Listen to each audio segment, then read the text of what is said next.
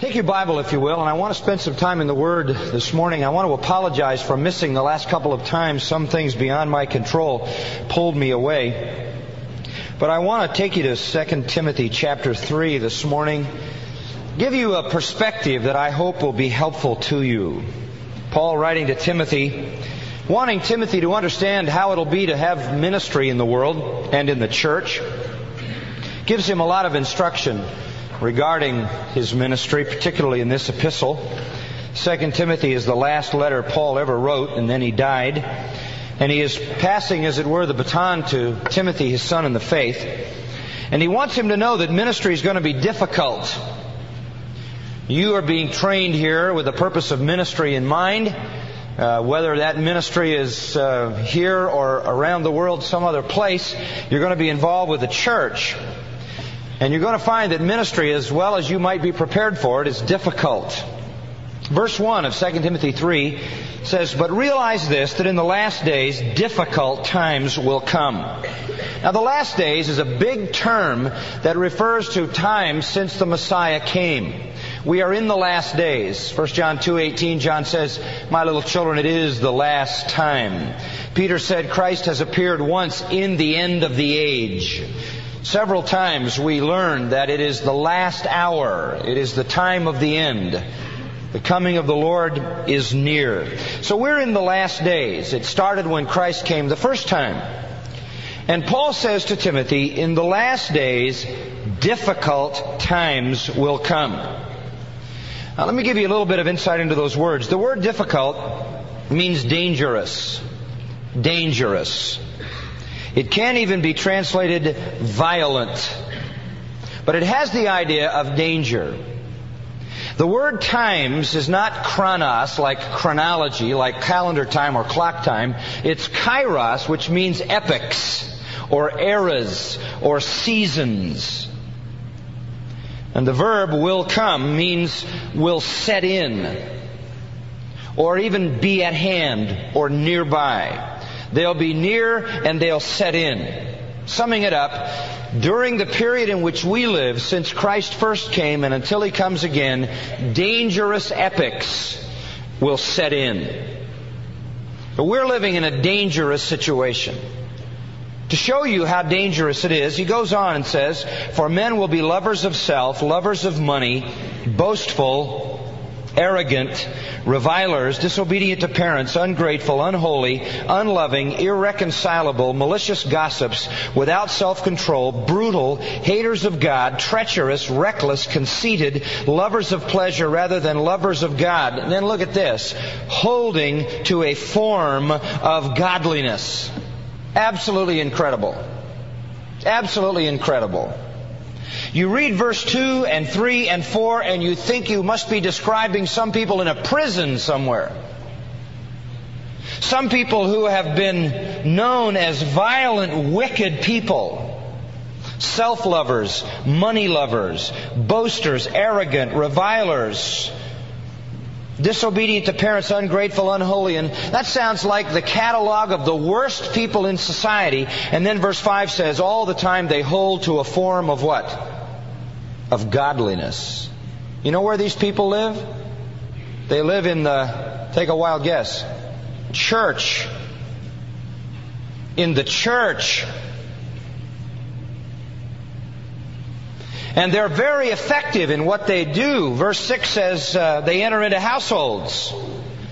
Sometimes by Christian television or Christian radio or books or magazines or literature or tapes or personally.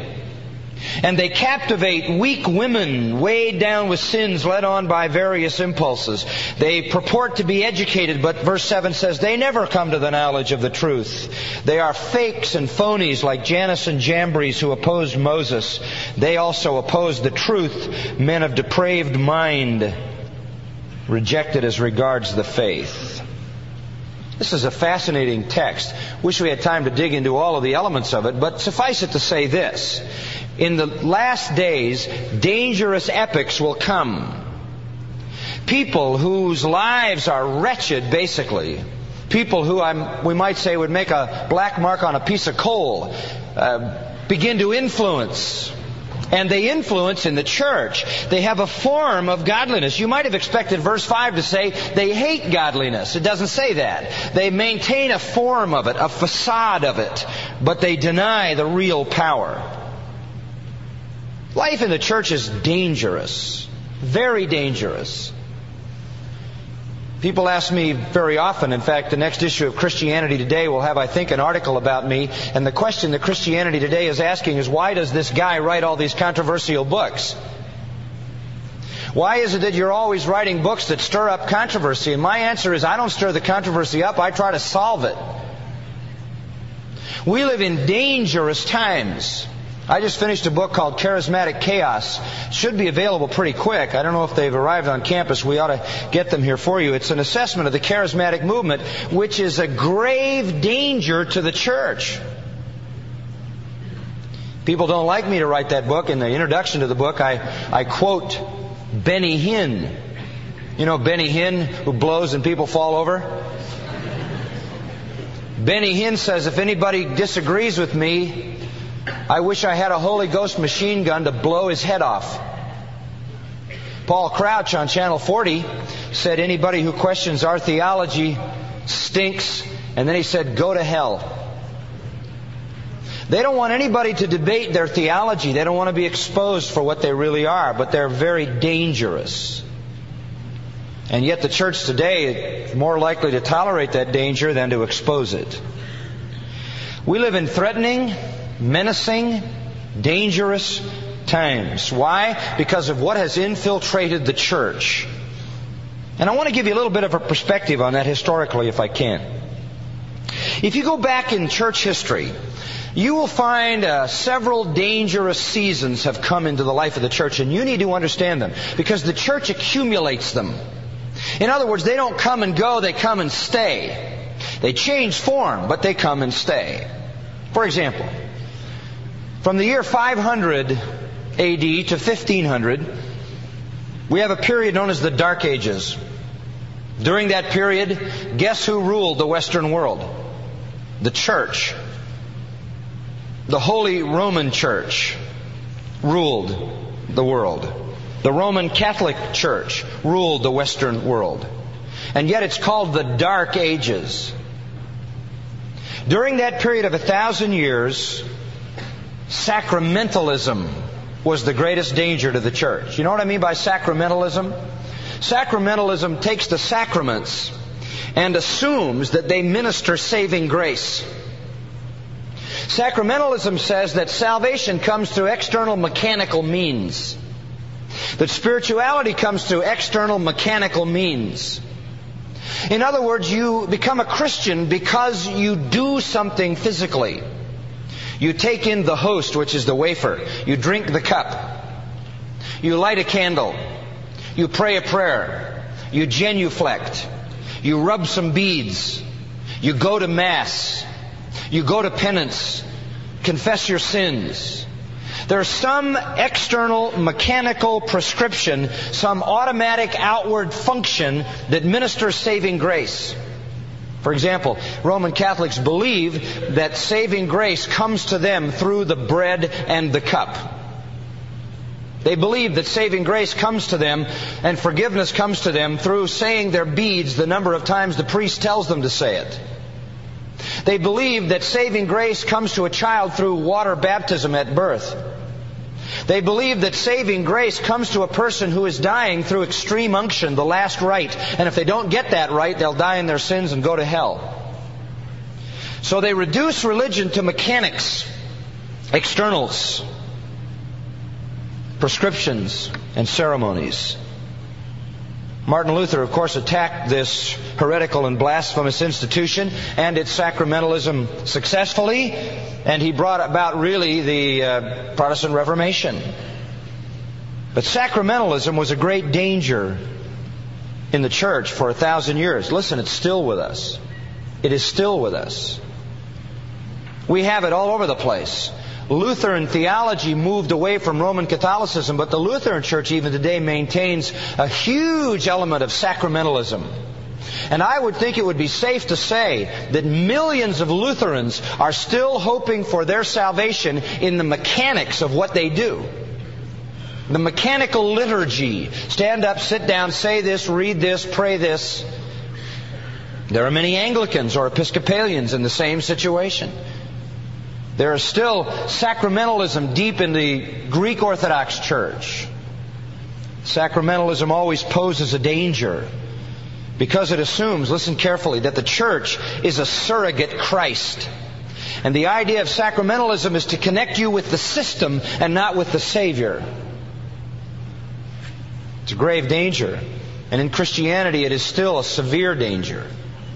You will find today that the Protestant evangelical church is courting the Roman Church and courting the Eastern Orthodox Church. Recently, Paul Crouch of TBN was in Russia, and he met with the head of the Russian Orthodox Church, who by the measurement of all of the Christians in Russia would not be a Christian, and said this great Christian man saved the Soviet Union by his own prayers personally, and embraced him. At the same time, Jan Crouch met with Mother Teresa. And she said in an article she wrote, she said, when I saw Mother Teresa for the first time, the only thing I could do was fall on my knees and worship her. And I had a foretaste of what it will be like, she said, when I meet Jesus Christ face to face. Do these people not understand the danger of a sacramental religion? Do they not understand the danger of believing that you attach yourself to the church through mechanical means and that is your salvation, rather than you attach yourself to the living God through the spiritual means of faith and that is your salvation? The two can't mingle. The church must make a distinction. That's a danger to the church.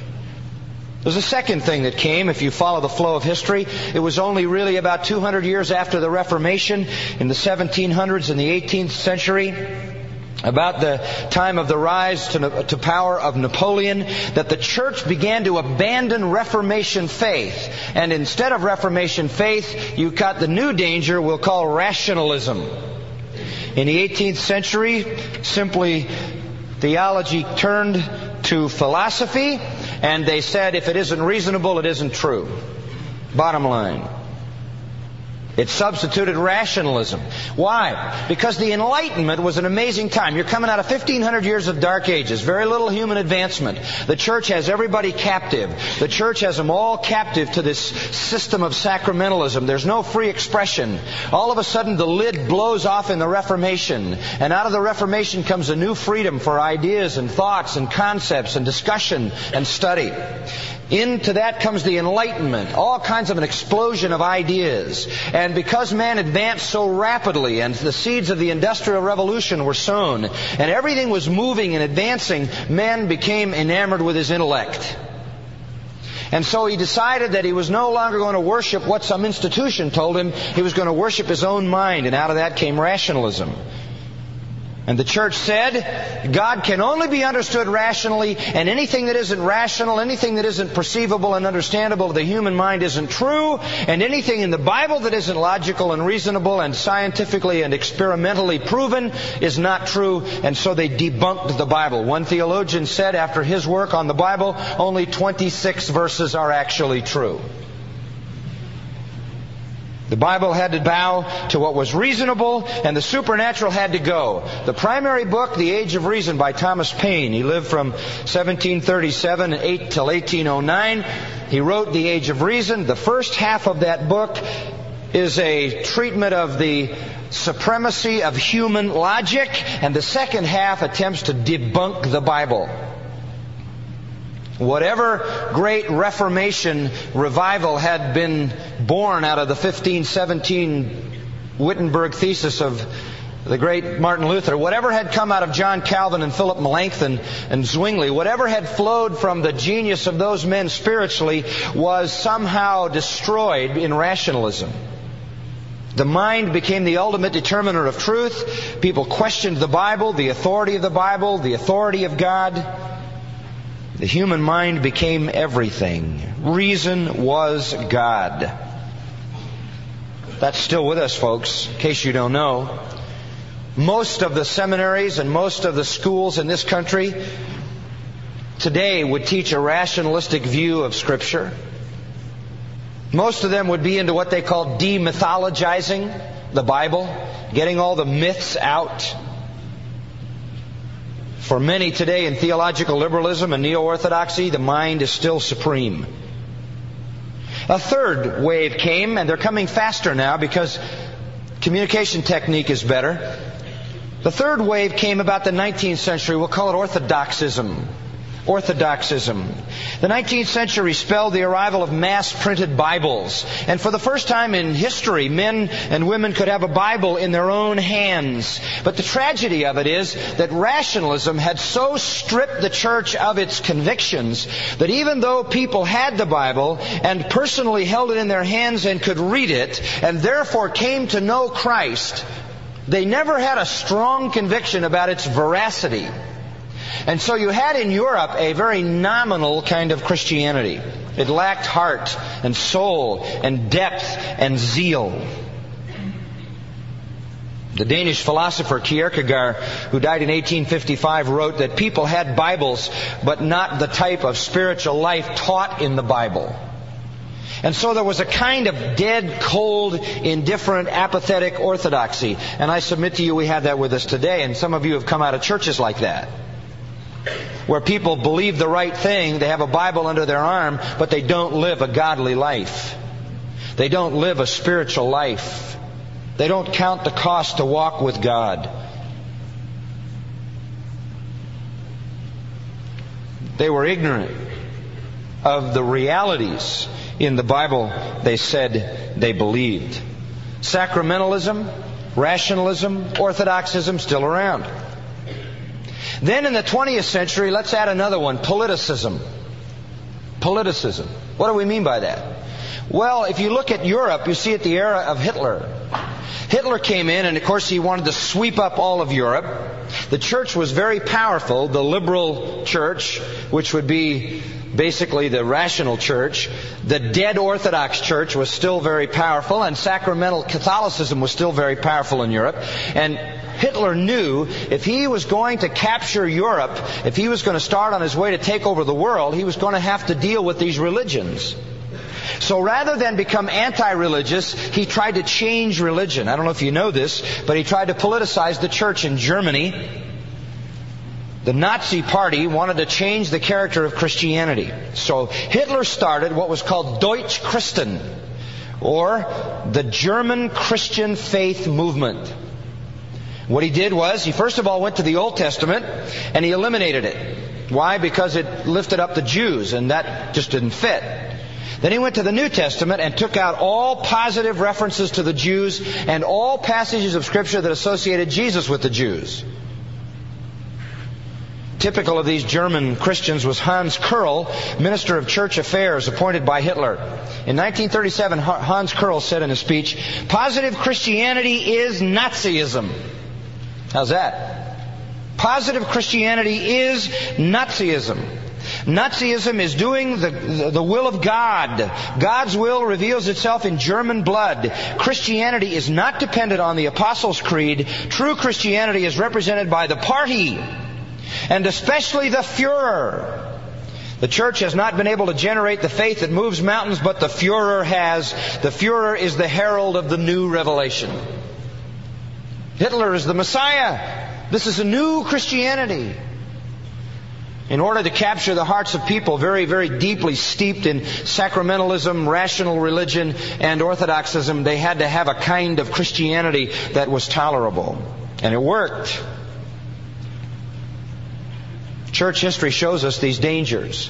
Sacramentalism, making the church a surrogate Christ and connecting you with it by mechanical means. Rationalism, setting reason above revelation so that man sits in judgment on the Word of God. Orthodoxism, substituting correct theology for holy living. I just picked up somebody invited me to a conference to order the tapes of a conference. The name of the conference held in Florida was the Bad Attitude Baptist Blowout Conference. Literally, the Bad Attitude Baptist Blowout Conference. Here's the thing I got in the mail. Right theology, no clue about what a godly life is. They justified their cantankerous, vicious attitudes. Politicism, blending the church and the state. Still going on, isn't it? Still going on. Social gospel, moral majority, all the efforts at post-millennial approaches. Pat Robertson's into that up to his ears. He said when he was running for president, if I get elected president, we'll be well on our way to giving the kingdoms of the world to Christ. What? Now there's some more. Follow these through. Now we're starting to move into our own century with Nazism. Let's go into the 50s. What in 1950 would be the number one danger to the church? Ecumenicalism or ecumenism. Ecumenism simply means to bring everybody together. From a Greek word, oikomeno. Everybody remains in the same house. Oikos, house. Put everybody in the same place. Bring everybody together. It's the sentimental attitude that says we have to agree and love each other, and so we forget theology, we forget doctrine, we just throw our arms around each other. And as Paul Crouch said on television, anybody who wants to make an issue is doing nothing but throwing around doctrinal doo-doo. Great erudite phrase. In other words, we don't want to tolerate theology. We don't want to tolerate doctrine. We don't care about truth. Anybody who's dealing on that level is nitpicking. The liberals tried to pull off an ecumenical movement. They couldn't do it. The charismatics are trying, and they're succeeding where the liberals failed. Everybody gets together. Sentimentalism replaces truth. Then in the 60s, we got another dangerous movement, experientialism. Experientialism, and that, of course, was primarily true of the charismatic movement. They began to develop truth out of their experience. That is a threatening danger. That's why I wrote the book, Charismatic Chaos, which takes on that issue. The idea that truth comes from within me. Truth rises up within me. Jesus told me this, God told me this, the Spirit told me this. This is what I think it means. This is my impression. My spiritual experience was this, therefore that's what's true. That kind of experientialism is a terrible danger. Why? Because in effect it says the Bible must serve to support my experience. It doesn't say my experience has to submit to the Scripture, but I make the Scripture submit to my experience. A seventh has come in the 70s, and they're coming real fast now as communication speeds up, and that's subjectivism. And I want to spend a few moments on this. Subjectivism. What is subjectivism? It's simply, we could call it self-centeredness, or the age of analysis. John Warwick Montgomery wrote, "Our time is possibly the most subjective period in all of church history." He wrote this in the 70s. Today, everybody talks in psychological terms. We enjoy nothing better than to probe our inner life and its real or imagined frustrations. We wallow in our misery. We go to psychologists, we go to psychiatrists, we go to counselors. This predilection has been called navel watching by some people. That is to say, we enjoy nothing better than to sit down narcissistically and look at our own psychic navel. This delightful activity allows us to become completely involved in ourselves. We enjoy our problems. Someone has called our epoch the age of analysis, with particular reference to psychoanalysis. And it is that, for we want to solve all our problems by subjective concentration on the problem. Luther, in diametric opposition to hypersubjectivism, says, and I quote, "Christianity in its entirety lies outside us, in the righteousness of Christ and in the mercy of God," end quote.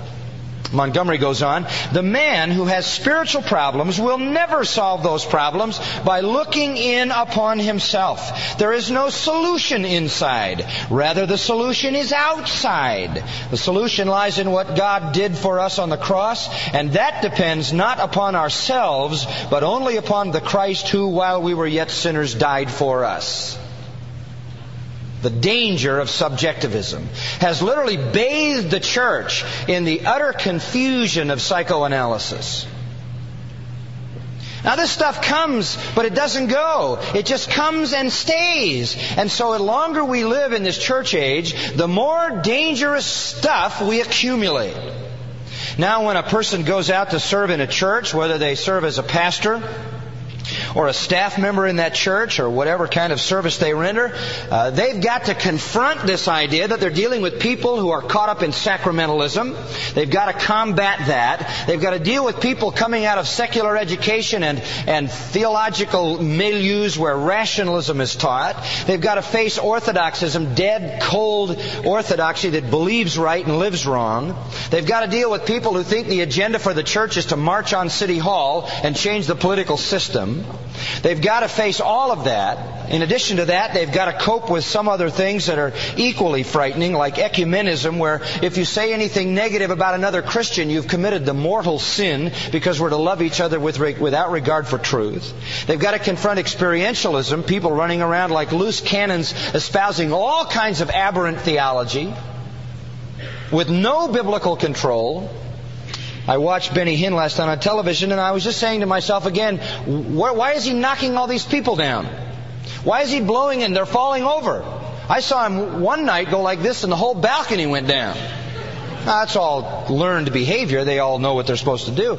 But why does he do that? Where in the Bible does it say blow on people and knock them over? Well, it doesn't have to be in the Bible. It's just the experience. We got to cope with all of that. We've got people coming to Grace Church who are waiting for me to knock somebody down the same way. They think that's the normal process for someone who ministers. Then you've got psychology running rampant in the church and confusing the daylights out of the church. Let me give you one more, the eighth. And this is the legacy of the 80s. Sensualism. Sensualism. I have to realize that when I get up on a Sunday morning to preach the Word of God in my church, I've got people sitting in the audience whose minds are filled with pornographic images. And they're in the church.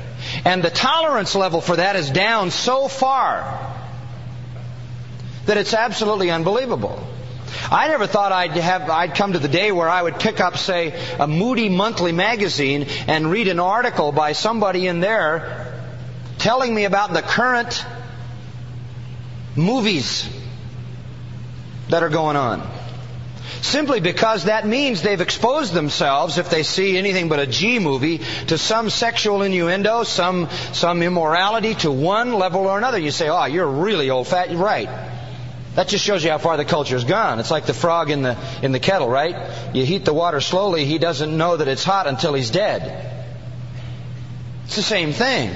So you've got sensualism invading the church, pastors falling victim to pornography, sexual sin, doing all those kinds of things, and the church saying, well, we forgive you, you can stay as pastor. Why? Because the kind of culture we live in is comfortable with somebody like that, because that's the way most of the people in the culture are. These are the dangerous things. Who knows what's ahead? Who knows? But notice how he sums this all up in verse 2. He says, men will be philautoi, self-lovers. Self-lovers. This is the most tragic thing of all. This is the dominant sin, is the love of self. And if you look at our day to day, boy, this is so appropriate.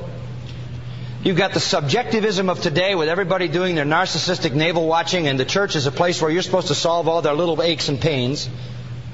You've got the gospel of prosperity being preached endlessly to these people, which says you can be healthy, wealthy, and all of that. And it just feeds self-love. Let me just move off of that for a moment and expand it. The love of self is a sin, okay? It's a sin. And from the love of self, all the rest of those things in that list come. All the rest, starting in verse 2, going down through verse 4, all simply explain how the love of self is really described. Once a person has made his own desire and himself the center of his life, everything is selfish, and listen carefully, and everything that threatens to destroy selfishness is resisted. Now, I'm going to ask you a question. What is the number one sin of the human heart? What is it? Number one sin of the human heart, categorically. Pride. Pride. The number one sin is pride. What is the number one virtue in our society today? If you listen to the culture, what is it? Pride. Why? Satan wants to reverse everything. If you can take the number one sin and call it a virtue, you've just made people unredeemable. Because where they ought to see their sinfulness, they don't see it. We now have a society that thinks the number one virtue is self-esteem. The number one virtue is fulfillment, pride. And the explanation for almost everything in interpersonal relationships is low self-esteem. And so if the problem is low self-esteem, then the cure is high self-esteem. If the problem is a lack of self-love, then the cure is self-love. The problem is the cure is the sin, and the disease is the cure. It's reversed. Self-love was always excluded from Christian theology until the 60s. And in the 60s, secular psychology found its way into the church and reversed everything. People come in with all their problems, constantly wanting help, solving them. They want what they want. They want to be fulfilled. They want self-love, self-esteem. They want to justify all of that. That is sin running rampant. Since our society now believes that self-love is the solution to everything, then self-denial and humility is the problem. So now we've taken humility, which is God's pinnacle virtue, and made it a sin, and self-love, which is God's pinnacle sin, and made it a virtue. And reversed the whole thing. Augustine, writing in The City of God, said, "Two cities have been founded by two loves, the earthly by the love of self, even to the contempt of God, and the heavenly by the love of God, to the contempt of self." That's the basis of it. Calvin in his Institutes wrote, "For so blindly do we all rush in the direction of self-love that everyone thinks he has good reason for exalting himself. There is no other remedy than to pluck up by the roots those most noxious pests, self-love and love of victory, or being the triumphant one." Robert Schuller wouldn't allow them to sing a hymn on his television program that said, "Such a worm as I." Or a hymn that said, "My sinful self, my only shame." See, our culture has reversed that. Self-love is the fruit of evolutionary theory, the fruit of existential living, and the fruit of atheistic humanism. It has no place in the Christian life, which is Christ-centered and others-centered. Last night I was listening to Darryl Strawberry. Did you hear him on the news? He says he's a Christian. And he said, they were asking him why he said what he said in the new book he wrote. He said, "It doesn't matter to me at all what anybody else thinks." Is that a Christian virtue? That's a product of the culture. I'll say what I want, do what I want, be what I want, and if you don't like it, you can hang it on your ear, buddy. That's the attitude of the culture. William James, Eric Fromm, Maslow, Carl Rogers, they all said self-love, unconditional acceptance of oneself leading to true fulfillment. You want to see it as graphically as you can? Look at the gay community. Gay Pride Week. Remember that? Gay Pride Week. How about Child Molester Pride Week? How about Serial Killer Pride Week? This is sin. How have we inverted all of this? God sees pride as the ultimate sin because it attempts to usurp His place. We are in a dangerous season when self-love is not only tolerated but advocated, and humility is looked down on. It's really frightening. Absolutely frightening. Groucho Marx had it right. He said, "I wouldn't belong to any club that would accept me as a member." We say today, my problem is I'm too humble. That's my problem. I was reading a book under the auspices of the Christian College Coalition titled Psychology Through the Eyes of Faith by David Myers and Malcolm Jeeves. We're members of the Christian College Coalition. I was interested in the book. In one chapter in a book called A New Look at Pride. Just listen to this. A New Look at Pride. And they show in this chapter that all the research being done on personality shows that people are not only not lacking in self-esteem and they're not lacking in self-love, they have it in sinful abundance. In fact, in all their tests, they couldn't find anybody who didn't have it. It is the self-serving, self-loving, self-justifying bias, they said, that is at the heart of every single person. And they follow this line. People accept more responsibility for success than failure, more responsibility for good deeds than bad. Time and time again, experimenters have found that people readily accept credit when told they had succeeded, yet they attribute failure to external factors such as bad luck or the problem's inherent impossibility. In other words, when they succeeded, it was them, and when they didn't, it was some other reason. These self-serving attributions have been observed not only in laboratory situations, but also with athletes, students, drivers, married people. Self-concept researcher Anthony Greenwald summarizes, people experience life completely through a self-centered filter. They all give, when tested, favorably biased self-ratings. They all have what this writer calls the totalitarian ego, and always positively evaluate themselves. They even have a basic belief in their own infallibility. And it's often triggered by the phrase, "I knew it all the time." They're unrealistic optimists, which is what they call the Pollyanna syndrome. They always think everything's going to be good because they're such good people. And when you ask them how they would act in a certain situation, they always come on the high side of their nobility when the reality may not even be related to that. So the heart, you see, is very deceitful. It'll tell you you're humble when you're proud. Samuel Johnson said, "He that overvalues himself will undervalue others, and he that undervalues others will oppose them." That's right. Now, if you live like this, loving yourself, and that's the culture in which we live, the subjective, sensual culture, what's going to happen? Look back at the text for a minute and let me remind you. In the dangerous time of subjectivism and sensualism that we live, men will be lovers of themselves. Okay, here's what will happen. They'll become lovers of money. Because if you love yourself, you want what can fulfill what you want. They'll become boastful and arrogant. Well, that's obvious. If you love yourself, you're going to blow your own horn. They'll become revilers. What does that mean? They'll speak evil of other people because nobody measures their own stature. They'll be disobedient to parents. Why do what your parents say? You're going to be proud. You're going to call your own shots. They'll be ungrateful. You can never satisfy a self-lover because nothing ever is able to satisfy that love. They will be unholy. What does that mean? They won't necessarily do what's good. They'll do what satisfies.